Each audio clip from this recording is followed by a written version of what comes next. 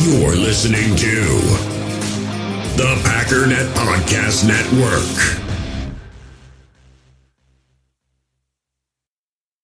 Nice little turkey getting its bath at 7:30.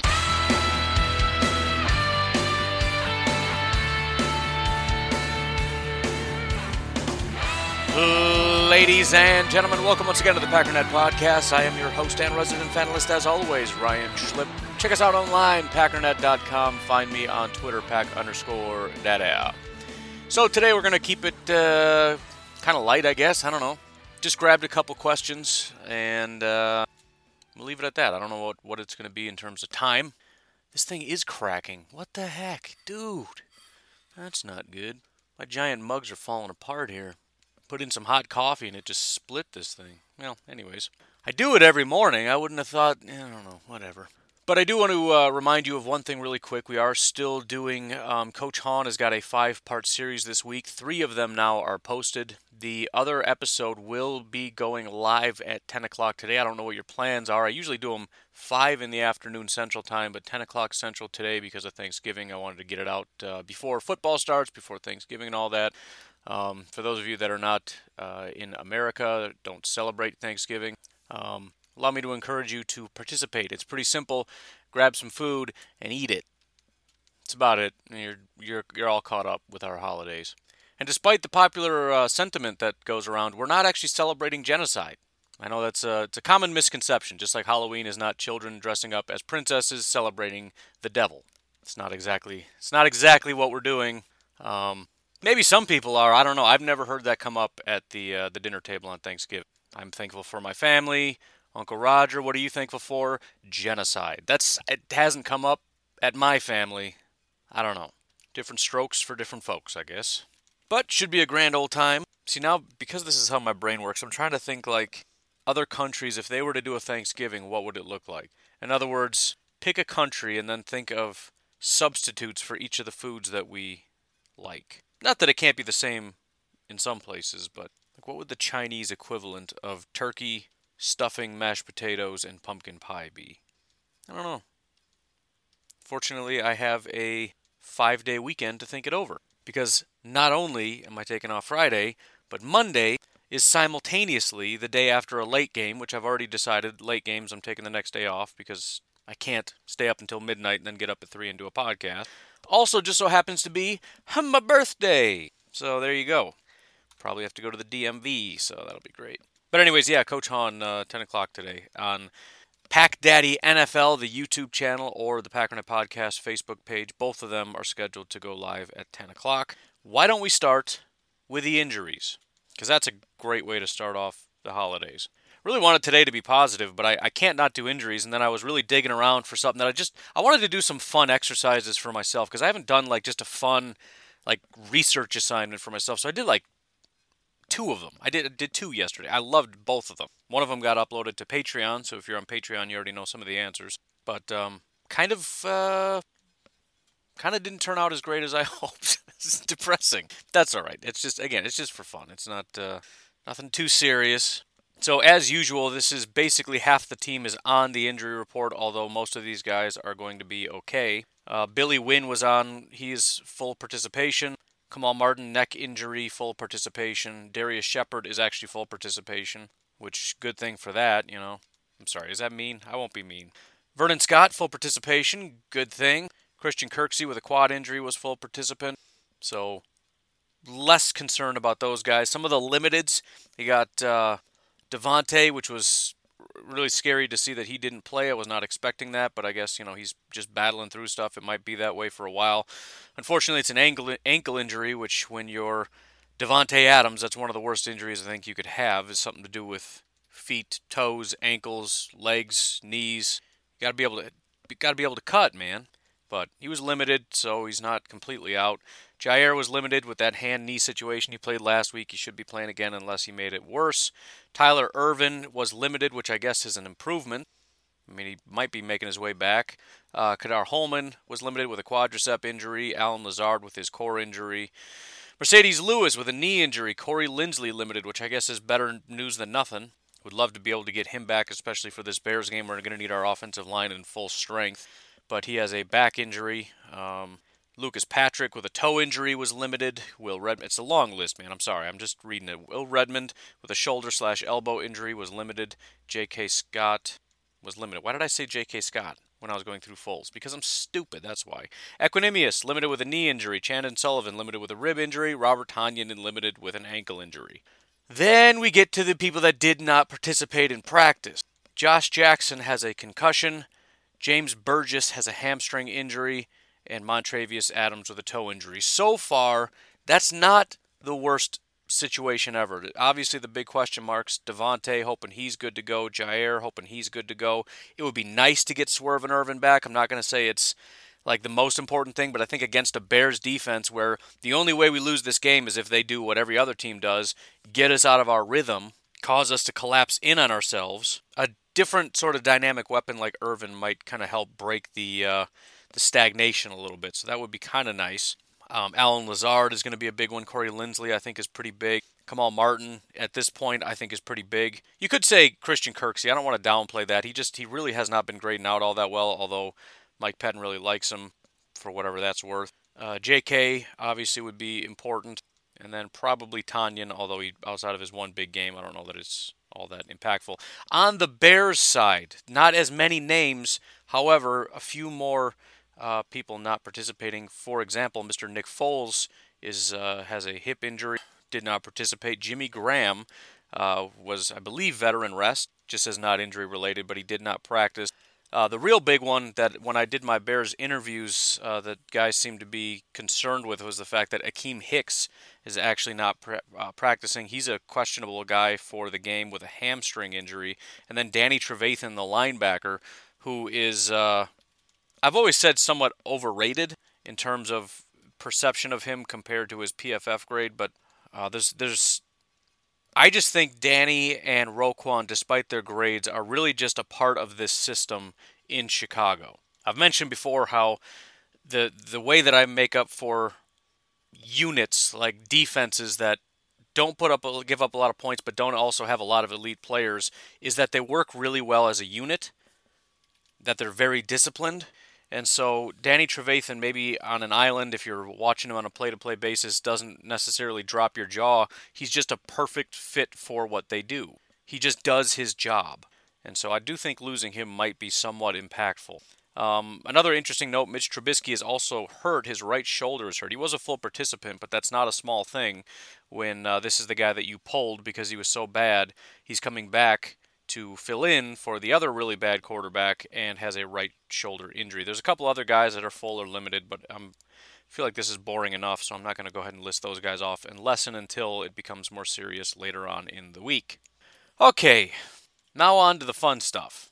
There were two different little things that I did. Let's start with this one, I guess. It's the older question, and I'm sorry I forgot to put the name down because I'm a big dum-dum. But the question was, says another podcast question, which game this season has had the most of our players playing at a high level? So one of the benefits of kind of somewhat vague questions is when it's not super specific, it kind of annoys me at first because I don't know what to do, and then I just do way more than is being asked of me, and that's what I needed in that moment. So what I did is I kind of broke down this. This isn't going to work. I need this to be an Excel sheet.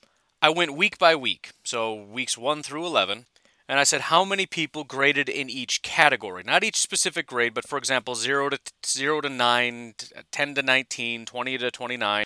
In each of these categories, how many for each? So I did that. Because the question is how many, what is the wording of it? Says high level. Well, high level could be, 70s or above, 80s or above, could be elite, like 90s. I don't know exactly what it means. So again, I just started with this from the base, and then I said, I kind of grouped them together. And I said, how many people played at a putrid level? So I just said from 0 to 40, technically 0 to 49. How many players were bad on a given week, which would just be 0 through 59. Then I had good, 70 through 99. And then very good, 80 through 99. And I don't need to do elite because that's its own category, right? Because I've got the 20s, 30s, 40s, 50s, blah, blah, blah. I also decided, because I can, to average each. So on average, how many players play at this level? So, for example, on average, there have been 0 people that have graded in the single digits, which is great because I have seen that and it's horrifying. There's actually been 0 people from 10 to 19, which is also fantastic. We average 0.7 times per game, one player is in the 20s. We've never had more than one, but we've also only not had anyone in the 20s 3 times this year. Week 1 against the Vikings, Week 7 against the Texans, Week 11 against the Colts, there were nobody in the 20s. Every other week there's been one guy. Grading in the 30s on average is 1.6 players. Only 2 weeks we had 0 players in the 30s. Twice we had 3 players. That was against the Bucs and the Falcons. Big shocker on the Bucs there. Grading in the 40s is around 4 times per week. Week 8 against the Vikings, which I think might have been our worst week ever. We'll get to that. There were 8 people that graded in the 40s that week. Average is 4. In the 50s, on average, we have 10.3 players per week. That's a lot. That's below average. And it's pretty consistent. 10, 10, 12, 12, 11, 6 against the Texans. Great game. 10, 16 against the 49ers, and then 9-7. Average, as you would expect, is the highest because it's average. It's, what people usually do. Average about 12 per game, and that's also very consistent. 9, 11, 9, 14, 15, 12, 12, 12, 12, 13. Now you get up into the good stuff. The 70s. On average, 6.7 people play good on a given week. The best we've ever had in this category was Week 7 against the Texans. 12 players graded out at 70. In the 70s, the next highest was Week 11 against the Colts and Week 1 against the Vikings. In the 80s, on average, there's only 3. The most in the 80s was Week 2 against the Lions. There were 6 players that were in the 80s. And then in the 90s, a little less than 1.8 per game. The best was Week 9 against the 49ers. There were 3 players. So if nothing else, it's a great reference sheet for myself as I go through PFF and look at it. If there's, 5 players that grade out as, in the 80s, that's an above average game. But then if we look at it and we say if we look at, for example, the putrid games, typically there are 6.2 players in the putrid category on a given week. The absolute worst game, as I said, was against the Minnesota Vikings. There were 11 players that graded out as what I like to call putrid. Those players were as follows: Mercedes Lewis, Marquez Valdez-Scantling, Vernon Scott, Will Redmond, Rashawn Gary, Darnell Savage, Chris Barnes, Dean Lowry, Henry Black, Chandon Sullivan, and Kingsley Keke. Not to necessarily single anybody out or anything, but it just adds a little bit of extra oomph to it when you have a terrible game, and you can kind of break it down this way and see why it was so bad because you had so many people play terrible, and then put a face to it and say, you are the reason. It's not nice, but it just, I don't know. If we're looking at bad games, it actually wasn't the Vikings game. That was very close. That was the second highest with 21 bad players. The game with the most bad players this season, which is 0 to 59, was actually the 49ers game, somewhat surprisingly. Reason being, there were just so many people in the 50s. So, jeez. If you look at the defense, Week 9, out of 22 players, 7 were 60 or above. Preston, Amos, Savage, Montrevious, Rashawn, Lancaster, Lowry, Henry Black, Kenny Clark, Jonathan Garvin, Jair, Josh Jackson, Chris Barnes, Kadar Holman, Oren Burks. That's just the defense that was, bad. The offense less, but still Yosh Nijman, EQ, Lucas Patrick, Jay Sternberger, Darius Shepard, Malik Taylor, John Runyon, and John Lovett. Now, to get to the question that I was actually asked. That's the project that I gave myself that I thought was fun and interesting and whatnot. And again, the references are here, so if you want to know, for whatever reason, the most of any one category was Week 6 against the Buccaneers, players in the 60s.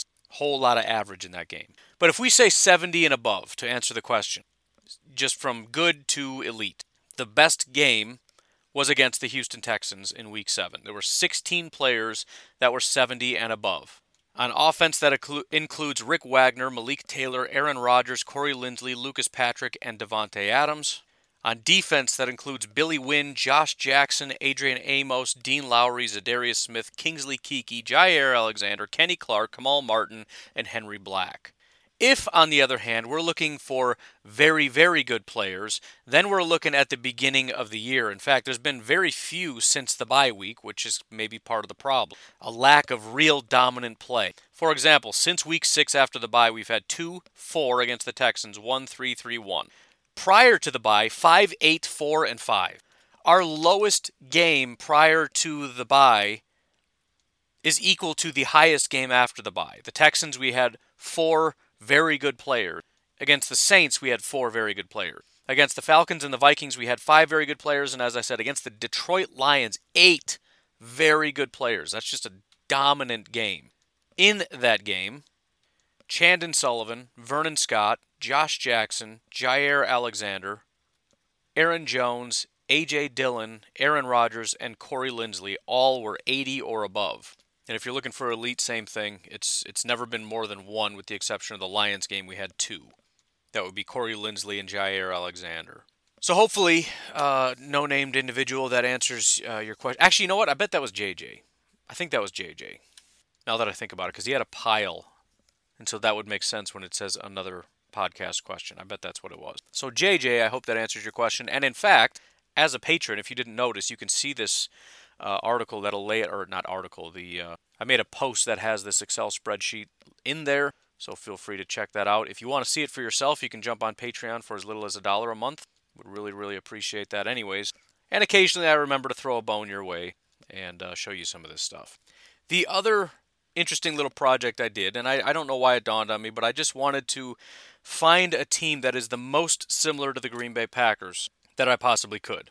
And I kind of threw a little teaser out for you to try to guess what the team might be. It was a nearly impossible project. The issue I had is if I was too specific, it would be too easy.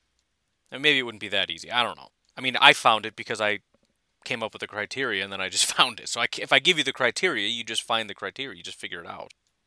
It would be kind of cool though, because then you'd have to be pretty resourceful to figure it out. Not trying to toot my own horn or anything, but anyways, nobody got it. It wasn't even close. And when I did the math, I realized there's like 1,500 possibilities in terms of teams over the years. So yeah, it wasn't going to happen. But that's all right. So basically what I was looking for when I said similar, first of all, same record at this point in the season. That wasn't what I started with. That was a coincidence, which really made this awesome. But, what I was actually looking at is points against and points for. And I'm not necessarily just looking at the rank in terms of 5th and 42nd or whatever. It doesn't even make sense. But the actual specific points. Points scored through this many weeks and points scored against in this many weeks. I'll be honest, I was pretty shocked to see how very similar. I think it was a 1-point difference in each. So, for example, right now the Green Bay Packers have allowed 308 points, have scored 308 points, have allowed 258. This team was 1 point difference, so they've scored like 307. I guess I'll do the math. No, I'm not going to do the math. But it is the 2002 New Orleans Saints. The reason why this is disturbing... So the 2002 New Orleans Saints, it's actually really interesting when I dug into it, and I learned a lot of things that I didn't realize. The head coach was Jim Haslett. The offensive coordinator was Mike McCarthy. Let's just start there because that kind of blew my mind. In my mind, and I don't know why, in my mind, Mike McCarthy was the offensive coordinator for the 49ers like in the 90s. Because I remember he was the offensive coordinator for the 49ers when they decided to pass on Aaron Rodgers. Turns out he was the offensive coordinator for the Saints for a very long time, went to the 49ers for 1 year, and then jumped ship and went to the Packers. Maybe it's just me. That blew my flipping mind. He also was the quarterback's coach for the Packers sometime in the 90s, I think, which is, I don't know. Maybe I knew that part at some point. I don't know, but that freaked me out. Anyways, the 2002 New Orleans Saints. Again, so we're talking about a team that not only has scored almost the exact same amount of points, they have allowed almost the exact same amount of points at this point in the season. They are a 7-3 team. They actually won their first 3 in a row and then lost their first one to the Detroit Lions. So kind of similar. We won 4 in a row. Then they won another 3 and then lost and went to 6-2. The Packers also were at 6-2. They were 7-2 after beating the Carolina Panthers, just like the Packers were 7-2 beating the Jacksonville Jaguars, and then lost to, who did they lose to? The Atlanta Falcons to fall to 7-3, just like we lost to fall to 7-3. The reason why this isn't super exciting, they ended 9-7. So it's a team that started off real hot. They lost 1 game in their first 6. They went on to win 1 of their next 4. So they went from 7-3 to 7-4. They beat the Bucs and the Ravens, and they lost their last 3, and that was it. They won 2 of their last 4 games to fall to 9-7, and they missed the playoffs. This is the most similar team I can find anywhere in NFL history. They are a 7-3 team. They ended the season number 3 overall on offense, number 26 on defense. The Packers right now are currently number 3 overall on offense. The defense isn't quite as bad. We'll see what happens when the season ends. Then you look at it and you say, well, okay, but they probably had a tougher schedule. The next game they played that they lost to fall to 7-4 was the Cleveland Browns. You know what the Cleveland Browns record was at that time? 5-5. You know what the Bears record is this week? It's 5-5. Now the next week they played the Buccaneers, who are 9-2, very good team, and they won. We're playing the Eagles, that are 3-6, so different situation. They went on to beat the Ravens the week after that, who were 6-6. Then they lost to the Minnesota Vikings, who are a 3-10 team. The Panthers we're playing that week are 4-7. Currently 4-7. We will see what their record is when we see them, but similarly terrible team. And we've got the Titans, which very different. They're a very good team. That'll be like our Buccaneers game, I guess. They played the 1-13 Bengals and lost. The Bengals' second win of the only second win they had all year. Then they played the 6-9 Carolina Panthers and lost. We will be facing again the 5-5. We'll see what they are at the time, Chicago Bears. So they did not have a tough schedule. The only difficult team they faced all the rest of their schedule was the Bucs, and they beat them. And the Ravens were 6-6, and they beat them. Then they lost to the 3-10 Vikings, the 1-13 Bengals, and the 6-9 Panthers. That was not the information I wanted to find.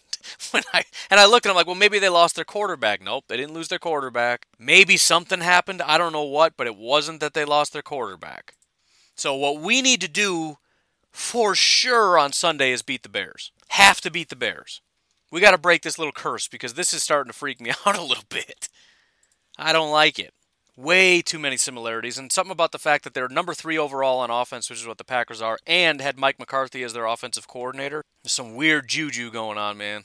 Not a fan. Now, granted, we have Aaron Rodgers. They had Aaron Brooks. A little bit different. But they also had Deuce McAllister, who was a Pro Bowler. Joe Horn, who was a Pro Bowler. Michael Beerman Lewis, who was first-team All-Pro. So, I guess if anything, I just need to stop saying we're almost guaranteed to be in the playoffs, because we're not. It's looking that way, assuming things don't really spiral out of control, but let's just say that starts this Sunday. We're going to officially break this curse by beating the Bears. We will not lose to the 5-5 team. We will overcome the, tough defense curse, the 2002 Saints curse, all at the same time, on the same day, and then we just keep rolling. But again, it's all in good fun. I've got access to different stats and whatnot that I pay for that I don't use as much as I should, so I thought that would be a good way to kind of dig up some stuff. But anyways, why don't we take a break, and then I just want to look at some of the games for today, and we'll call it a day. Again, patreon.com/pack_daddy if you'd like to support the podcast. I've got links to some other ways to do so if you don't like Patreon for whatever reason. Please get in the Packernet Podcast Facebook page, or Facebook group, and like the page. We've also got the Cheese and Packers Facebook page, which, despite the fact that I've been pushing the Packernet page, just for various reasons, the Cheese and Packers page is kind of blowing up on its own. So I'm happy to see that. I can't do as much with it right now, but go ahead and join that, because that's going to end up being the bigger one at some point. Pack Daddy NFL is the YouTube channel. I don't get on there as much, but Coach Hahn has been really doing a great job of keeping that thing afloat and alive. Whenever I can find some time, it's tough with the baby and whatnot, but I got to get going with the draft content because we're getting to that time of the year. Starting in December, I think, is when things really start to kick off with that. So I got to get going. So make sure you subscribe to that. Otherwise, we'll be right back. In the hobby, it's not easy being a fan of ripping packs or repacks. We get all hyped up thinking we're going to get some high-value Jordan Love card, but with zero transparency on available cards and hit rates, it's all just a shot in the dark. Until now. Introducing slab packs from arenaclub.com, the only repack that provides real value, a complete view on all possible cards, and clear hit rates for each one. Now when I buy slab packs on Arena Club, it finally feels like I know what I'm getting. And honestly, the best thing for me and my son is the fact that we're kind of novices into this. When I walk into a card shop with my son, and a card says it costs $40, kind of just taking his word for it that that's a good value. So I appreciate the transparency on grading, as well as just getting excited about seeing what you could potentially get. Right now, you can get 10% off your first purchase by going to arenaclub.com/packdaddy. Wow, that's crazy offer. 10% off a $400 slab pack. That's $40 right there. Anyways, that's arenaclub.com/packdaddy for 10% off your first purchase. We all have smartphones, and we all know they're pretty amazing, but they also can be amazingly distracting, especially when we're around other people. So US Cellular wants us to reset our relationship with our phones by putting down our phones for $5. That's right, a company that sells phones wants us to put down our phones. And to see what we find, learn more at uscellular.com/built for us. So the more interesting of the two games was actually pushed back, so that's no fun. The Steelers are mad, and I can tell you right now, if the Steelers end up losing, not that it necessarily is because of being pushed back, but I mean, you know that's going to cause problems. The NFL absolutely wants Baltimore to lose this game and Pittsburgh to win because they don't want to feel like they had something to do with that whole situation. But today at 12:30 p.m. Eastern Time. Oh, that's Eastern Time? Oh, come on. I'm going to miss part of this game. Thought it was 12, whatever. It doesn't matter. We've got the Detroit Lions and the Houston Texans. Detroit is technically not out of the running. 10-6 is a playoff team. But, I mean, it's pretty brutal, man. 22nd overall in offense in terms of points, 25th in yards, which is their moneymaker. You know, the offense it's how they get it done, and they're just not getting it done right now. I mean, outside of the game against Washington where they put up 30, they scored 0 against the Carolina Panthers. Only 20 against the Vikings, who do not have a great defense. 21 against the Colts, which is forgivable. 23 against the Falcons, who don't have that great of a defense. The Jacksonville Jaguars, they scored 34. That's the only other game. The two games in which they scored even 30 were against Washington and the Jaguar. So the offense isn't doing it, and then the defense is even worse. They're 28th overall in terms of points, 27th in yards. 25th in terms of net yards per attempt passing, 22nd in yards per attempt rushing. So it's really bad. They've given up more rushing touchdowns than any team in football with 17. They're also 29th in rushing yards, 27th in rushing touchdowns, so they're not running the ball well. Houston Texans aren't all that much better. They're 22nd on offense, 23rd on defense, so they're pretty similar in that regard. I think the biggest difference really being, I can't even really say that. I was going to say they've played somewhat better teams, but the New England Patriots are just not good. They did win 27-20. They played the Browns and lost 7-10. Beat the Jaguars by 2 points, 27-25. That's pretty brutal. Bottom line, these are very similar teams in my opinion. These are two teams that should be doing better on offense than they are, and defenses that just have no chance. This should be like a 50-55 football game, but I just don't think it will be because neither of these offenses can get going. Which has to fall down to coaching, right? It's similar to what we look at with the Packers defense, where the pieces are there. What in the heck are you doing? Now, granted, the Texans' offensive line isn't great, but it hasn't been great in forever. And in fact, they've actually upgraded it quite a bit. I mean, just by adding a left tackle. I think he's out, but even now, Roderick Johnson, who's in at left tackle, has been pretty solid. But, I mean, you've got Deshaun Watson right now is grading out as the 4th best overall quarterback. In a different year, he would be the number 1 quarterback easily. He's got a 91 overall grade. He's just an absolute freak. Fuller is a great wide receiver. Cooks is a very good wide receiver. Atkins at tight end is solid. There's more than enough weapons to get stuff done, especially against, I mean, this is just not a good defense. Trufant and Coleman and Arouarier, they don't have anybody to rush the passer. They don't have any linebackers. Tavai is just a joke. The safeties outside of Harmon are no good. They should have no issues moving down the field. Now, it's the same on the other side. The Lions actually do have a fairly decent offensive line. Not perfect everywhere. The guards aren't very good, but the 2 tackles and center are all right. Stafford, I mean, he's struggling. He should be better, but he's not the worst. You still got Marvin Jones. TJ Hawkinson is solid. I mean, everything in me says the Texans are a better team, but it's just a toss-up for me. And as bad of an implosion as it was last week against the Carolina Panthers, I'm just giving the Lions the game because it's at their home stadium. And also because I just don't really care. This is just a pathetic game. Not maybe as bad as the one that's coming up after it, but, I mean, this is just what is good about this game. I mean, the winner doesn't feel good about it. The loser feels terrible about it. So I'm just going to say the better team loses, and the better team happens to be the Houston Texans. Washington and Dallas, I mean, what can you even say? I mean, this is one of the funnier things I've ever seen. These are 2 3-win teams, and the winner is in the lead in their division at 4-7. Number 1 in the division. Washington beat the Cincinnati Bengals. Their only other 2 wins came against the Eagles and the Cowboys. Philadelphia beat the 49ers. The only other 2 wins came against the Giants and the Cowboys. The Giants have only beat Washington twice and the Eagles. Dallas is the only team to beat 2 teams outside of their own division, with 1 win coming against the Giants, 1 against the Falcons where they won by 1 point, and then they won most recently against the pathetic Minnesota Vikings when they won by 3 points. This is it's a division that has the 4 worst teams in football outside of the Jets. It's like the Jets and the NFC East. That's it. I mean, they're just beating themselves. That's all they can do. So the most obvious way to look at this is that they've played each other before, and the outcome was Washington won 25-3. Let's put it this way: Dallas tends to play a little worse in their own division.